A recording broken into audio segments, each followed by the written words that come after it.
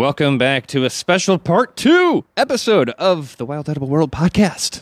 Part 2. Part dos. So this is just a little bit of a pickup on our Apple episode. Like I started the last episode with, we knew that it would be difficult to cram everything, even to a long episode like that one was. So we decided, hey, let's do a little bit more, and let's maybe do a little half-C episode, and then some cool stuff that we got going on the second half. Yeah, a little bit of foretelling or foreshadowing for our next episodes too. We got some fun stuff in the works that hopefully will pan out. But yeah, we wanted to talk a little bit more about like history of apples in the America and in North America, and a little bit more about instead of just saying like, hey, you know what an apple looks like, right? You should go eat it. Yeah, go eat this stuff. Well, I've seen some pictures recently in Facebook identification groups of people thinking that they had yellow hawthorns. And they're like, oh, I'm sure these are similar to red hawthorns. I just want to double check. And no, they're yellow crab apples. So I think it might help going over some of the more distinct characteristics of these trees just as a little bit of a refresher. Yeah. And to help us with that, I have an identification book with us to give the proper terminology, and so that it's not just me kind of rambling on what I think a tree looks like. An alligator! No, so if you want to find an apple tree, let's see here. Where we got I should have had this ready. So they're not very tall trees ever, right? So sure. That's one of the things that makes them desirable is that they're usually a height that we can reach and grab the fruit from. So you're going to expect them to be at most 20 feet tall at the peak, but they usually have branches that carry pretty low to the ground. And normally, especially if you go, you can find these in like old retired orchards. That's something we're going to talk about in the history portion, is that there used to be a ton of orchards all across of America, either indigenously cultivated or through the European settlers doing cideries and stuff like that. A lot of them have been retired and are just like ancient old orchards that are just kind of sitting, getting overgrown. But you can find like lots of apple trees sometimes, and they've been trimmed. That's all to say, I guess. You're going to find some of these that might be old, but they're still going to have like low growth because they've been topped off and like cultivated. So the bark is going to be like really dark brown. Sometimes it's got a little bit of reddishness to it, and then it's really scaly. So it's got like scale sections out to it. So I think the alligator thing that you said earlier wasn't that far-fetched. No, but I feel like we've used alligator to describe a different tree too, so I'm trying it's like a bark type, Yeah, that's true. But I think alligator scales are a little bit long and square. True. Whereas these are kind of like they're ovally. Sure. So they're oval scales. But I guess it's alligator enough. You're right. Dense branching patterns. So yeah, they are dense. That is one of the things about apple trees that in cultivation, you typically need to trim them a lot. You want to make sure that there's no intersecting branches. Mm-hmm. Have you ever worked with apple trees before? Oh, absolutely. Yeah. I have so that's something. Okay, so that's something you know about, right? Like you have to keep them pretty well trimmed. I mean, it's the same thing with most plant life. You want airflow to prevent disease and to allow sun to get through to all parts of the plant so that it's active and healthy. So yeah, that's where. And then it's not diverting unnecessary amounts of nutrients to fruit that isn't going to develop completely because there's too much. So yeah, there's a lot of trimming involved in apples. And then so those older orchards, they're going to be much more overgrown. But you're going to find some pretty good apples there. You wouldn't want to do most foraging, any other foraging in old apple orchards. That is a big warning sign. Is like if you find a stand of old crab, I guess not crab apples. They'll be like feral apples, probably more defined. You don't want to do any foraging there because there have been like lead-based pesticides and all sorts of insecticides and shit that have been like outlawed for a really long time. But because of how old these trees can be, there's no telling what was used on them. So you can eat the fruit. The fruit is safe. Yeah. But any other like vegetal foraging on the grounds is recommended against. Yeah, I wonder for how long. Like, I wonder if eventually the something dissipates or it becomes inactive or whatever. I'm just curious. No, that's a good question. I'm pretty sure that a lot of these industrial compounds have really long half-lives. That's why we stopped using them. Sure. Because they do remain pollutants, but that remains to be argued about glyphosate as well, which is a really popular plant herbicide, and that poison. Yeah, poison. Yeah, and it lasts for too damn long. Yeah, too damn long. So let's move on to the leaves. They're serrated, so they're just a little bit. They're oval, but serrated margins, and then they have a lighter colored underside too. Yeah. So they also turn really pretty colors really early. So I think they drop leaf pretty early. Yeah, my tree in the backyard, it's called a Whitney crabapple, and it is it grows like golf ball sized apples that are sweet like a domesticated apple, but the leaves turn like this really, really pretty shade of purple in the fall. But yeah, I mean, they flower really densely in the spring. We talked about that in the last episode. So if you didn't listen to the last episode, what are you doing this far into it? Go back and listen. Go back. Listen to the other one. But let's move on to some of the history of apples in the United States. Like you were bringing that up earlier. There's 4 different kinds of apples that are actually native to the Americas. But most of them are, small crab apples. You can almost separate them by region. So like Pacific Northwest, Southern, Northern, and then like Eastern. Those are mostly just crab apples. I don't know. I honestly don't know which of those they are different. So they do have different species names. But yeah, I mean. But most of the apples that we'll find are just like some sort of offshoot from the apple brought over here. Okay. Yeah, they are by European settlers. Yeah, and that's because if you have an awesome thing like cider, and you're moving to a new land, you'll probably want to bring that with you. Yeah, and it's easy to forget that, especially like during eras like Prohibition and everything, that it wasn't just liquor and beer, but there was a ton of cider going around. There was, that's actually the whole basis of the legend of Johnny Appleseed. That it was a basis of cider. It wasn't because people just loved eating apples that much. No, it was because they're that versatile of a fruit to be able to preserve. If you have a root cellar, if you keep them well, they last all winter. You can have a fresh apple in the middle of December if it's stored in a root cellar with the proper protection and oxygenation and temperature and everything. And they can also make a really delicious drink. Yeah, definitely. Apple cider vinegar. I have about a gallon I'm making at home right now. So just apple cider vinegar. Yeah. What are you going to do with all that apple cider vinegar? Just use it all the time. I drink it. It's really delicious. I add it to seltzers to really. It just blows the flavor up in that water. It's crazy. The Martinelli's apple juice. Yeah, that comes in from Boy Meets World. Or Master of None. Yeah. They sell a giant version, like a gallon version. Yeah. And I have one of those that I'll pour apple cider vinegar and then dilute it with water, and that's a good cleansing. Oh sure. Yeah. So it's like a portion apple juice or the Martinelli's. No, I just do straight vinegar and water. I just use that container because it's cute. Oh.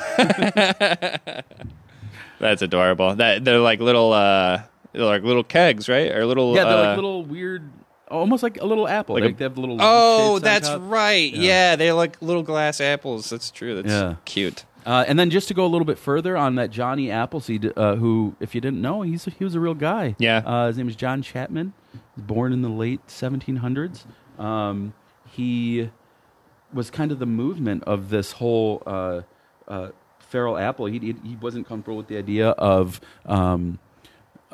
just going around, finding just 3 different kinds of apples, 4 different kinds, however many, like a small amount. He was a big advocate for variety, and an apple's such a unique thing. If you cut an apple in half, sideways, and you see the star pattern, there's 6 seeds. Each one of those seeds will breed a different variety of apple, maybe like the original apple or similar, but it's also possible that it's totally different. Yeah. Totally different color, speckling, apples are just absolutely fascinating. But so he was an advocate of that, and it just so happened when you at that time, what's that movie with? There's a movie with like Tom Cruise where they're like going out west and they're going to claim land and plant the flag. My gosh, where he's Irish, right? Yeah. Irish, oh my God. Whatever that movie is, that's a real thing also. So one of the qualifications for making like the land yours or whatever was planting a number of different fruit trees on the property. So Johnny Appleseed would go around and plant fruit trees, apples in particular, would plant just these feral apple trees, or at least apples that he had no idea what they were going to turn into, and then wait for people. People would then come through and settle the land. Like, oh, hey, this has already started for us. Yeah, that's so cool. I mean, it's colonization, so it's like cool, quote unquote. I love the spreading of apples, but its purpose and subsequent, its consequences are a little murky. Yeah, a little bit. I feel a little weird saying, "Oh, neat, man! Awesome. Cool! But it happened. They're just ready to move in." Like, well, what happened before? At least it's an apple tree. Right. Okay. Yeah. It snowballed a little bit, but yeah. But that's interesting. That's wonderful history to provide that was a real person too. There is lore and mythology, and there is a lot. There's some truth to some of it too. Like Johnny Appleseed was just a story I heard growing up, and then exactly wearing like a pot upside down on his head or something. Yep, just spitting out seeds as he walked or whatever. I kind of like sometimes mixed him up with Paul Bunyan, and I thought Johnny Appleseed was 20 feet tall or whatever. Giant ox. Giant, a blue ox, an apple ox. But that movie, by the way, that Tom Cruise movie is Far and Away. Far and Away, I love that movie. It's pretty good. Yeah. That scene where they break into that mansion and like, because they're freezing to death outside, sticks with me. Oh yeah, for some absolutely. reason. I don't know. Oh. But yeah, good stuff. Okay, so I just want to make sure that we talk a little bit about how to make sure that you have, because crab apples can be really small, and we want to make sure that whenever you're identifying a crab apple, that the stem is inserted into the fruit, that it's like dimpling into the fruit, and that it's not, and it can attach to the surface as well, but it doesn't have like I can't remember the scientific name, but I'm going to call them a crane, the crane claw. They don't have a crane claw attachment on the top of them, connecting the stem to the fruit itself. So it's straight from the stem into the fruit, and then it has the remnant of the blossom. Sometimes it doesn't. Sometimes it's just like a little circle. Is that it? Calyx? I mean, maybe. That's ambitious of you. So we'll say maybe.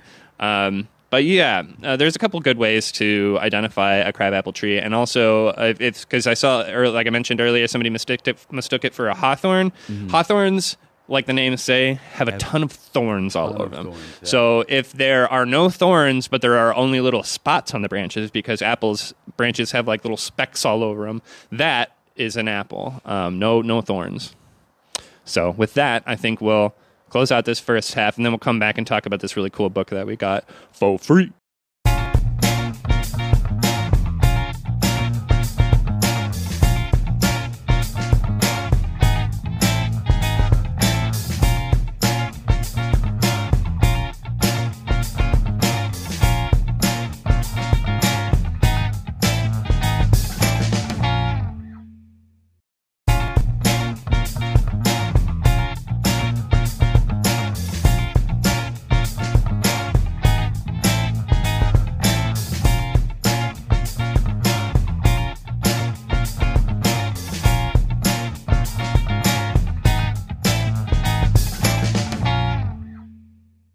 Welcome back to the second half of the Wild Edible World podcast. I'm one of your hosts, Michael.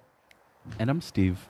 You didn't have to listen to an ad because as of this recording, Anchor ended their sponsorship with us because it was a limited thing. So thanks for just listening to some really good tunes by our good pal Brett Westcott. We're happy you guys are listening to us. We don't need to make money off of this. It's just a good time. This is fun. So we wanted to start off by adding one last little thing. I mentioned prohibition last time, but we were talking about how before we were recording that there are no, but there aren't many large old apple trees or like old orchards Yeah. because of Prohibition and how popular cider was. You know, there wasn't just people making bathtub beer or whatever. There were entire orchards that were decimated because that's what people used apples for them primarily. Just making a bunch of cider. Yeah, So, the areas that you'll find like old orchards or like abandoned orchards are the exactly where you would expect, like the South, you know, like the East, South, like those dense forests, maybe on hills that they weren't trying to climb up just to cut down some apple trees. So yeah. I think I listened to an episode of Wild Fed, and they were in the Red Killed Mountains. I think that's New York. New York area, and that area is like famous for having a lot of feral apples that have just been kind of going. Yeah. Time forgot about them, but they're still pumping out fruit. Yeah, it's a beautiful thing. Yeah. And they've just had like years to just kind of like change and adapt to the weather and like become feral. I don't know. I love that like tartness and the tannins that are in kind of more, you know, untamed fruit. Yeah, me too. I think the variety is my favorite part.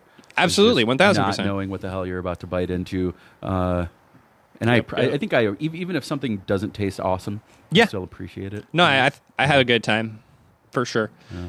I wanted to talk about a little bit. I'm not sure if we specified in the first episode, but just a reminder, and just super clarify that crab apples, feral apples, and apples you buy at the store are all pretty much the same apples. It's just a matter of how big they are is what we use, is how we classify them. And like how controlled their breeding has been. Yeah. If they've been cultivated, like literally cloned and spliced onto rootstock, then yeah, that's an apple.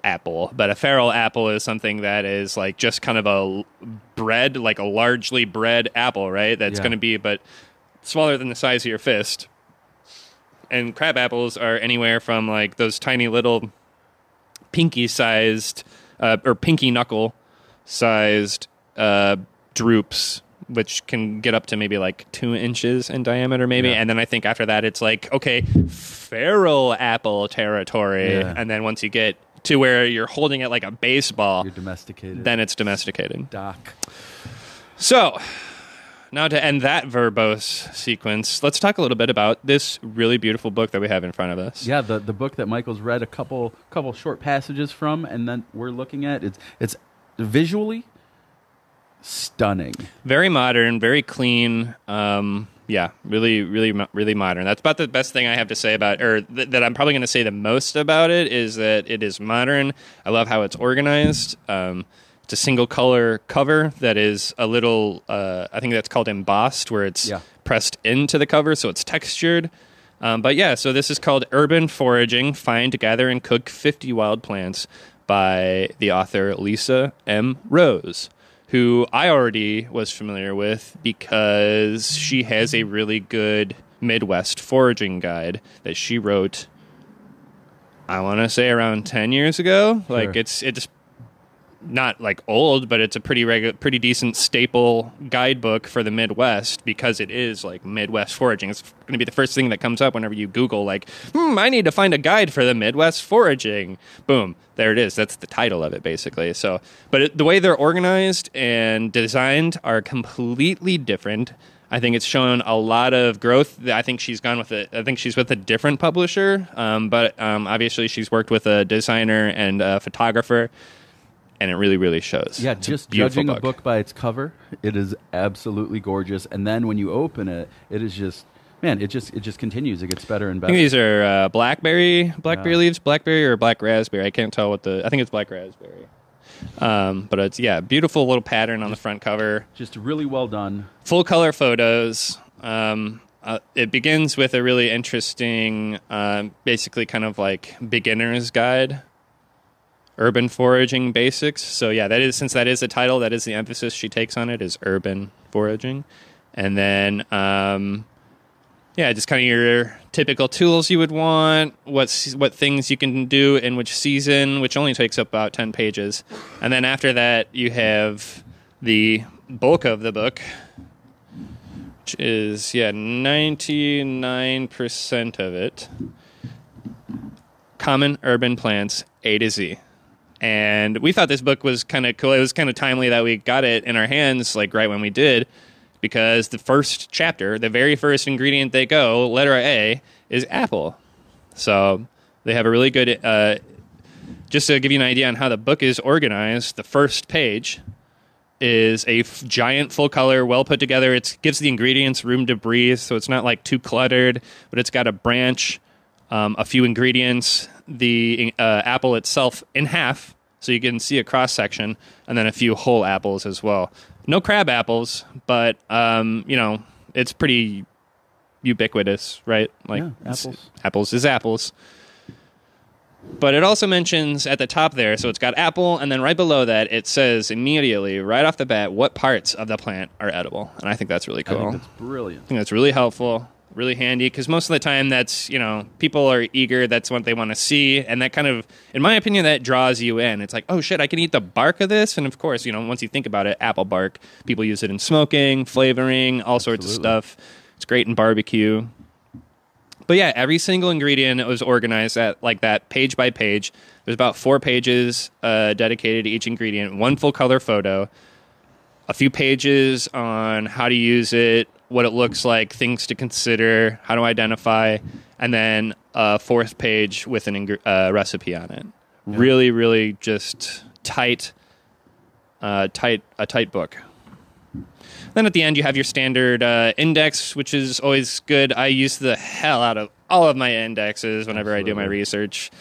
And some of that stuff can be hit and miss for some people's indexes, and I think hers is pretty good because it's going to be listing both the common names and the scientific names throughout the index, and a lot of indexes only have one or the other, so I end up like searching 2 places, but I really like a thorough index. And it's got some good metric conversion tables on the back, too, if you're an overseas person. Last page is yarrow with a nice, beautiful picture of yarrow on the end. And these are really nice photos, too. It's like really good detail. For sure. So, highly recommend checking this out. We're going to have Lisa on the show, hopefully. And we're going to interview her this Friday, so I'm not sure if that's going to be this week's like next episode or the episode after that, but we'll probably have a little bit of a wonky schedule and get these out to you pretty quick because there's just been a little, Steve's been feeling a little unwell. I got the bug. Yeah. I got the one that's been going around, not the COVID, but the flu. Yeah. And but I'm better. Yeah, we're doing all right now. So yeah. He's back in fighting condition, so we're gonna cut me, Mick. Yeah, we're gonna try and hang out and bust out a couple more episodes and get some like good content out to you about. And since it's winter, there's not so many active plants to be out and foraging. Although there are a few things we can still talk about. Like I was eating some mustard leaves because of the unseasonal warmth that we've had for the last week. There's a lot of fresh green growth that is still out. But we'll talk about fermenting and preservation, other methods of keeping your wild foods and using them throughout the off seasons, and just other random fun stuff. Try and keep it interesting. Yeah, I think fermenting might have to be soon. Yeah, I did a cycle of antibiotics for this. Oh, good. Yeah, right. Sickness. So yeah. I basically A-bombed my gut microflora. So yep. Been there, done that. Gonna want to rebuild from a good spot. So. Yeah, man, I got some kimchi if you want. Oh, I do. Yeah, it's a good been aging in my fridge. Nice. Because remember I told you I bought those 2 heads of Napa cabbage for like $2, and then I made it was like 2 gallons of kimchi, which is a lot for one person. So yeah, it's a lot. Anyway. We don't need to talk about this on the pod. It's true. We can do this hopefully later. You guys just like listening to us talk. But we're going to bring this to a close. We spoke about it. We plugged the book a bit. Really beautiful. You should check it out. We'll put it in the show notes in the description, the title and the author. And we really look forward to talking to her in a week. Asking her what her favorite stuff is about the book, getting to know her a little bit. She was also on the Wild Fed podcast, so if you guys want a little preview of what she's like, check that out too. It's been a blast. Yep, been a blast. Blast and a half. See you guys next time. See ya.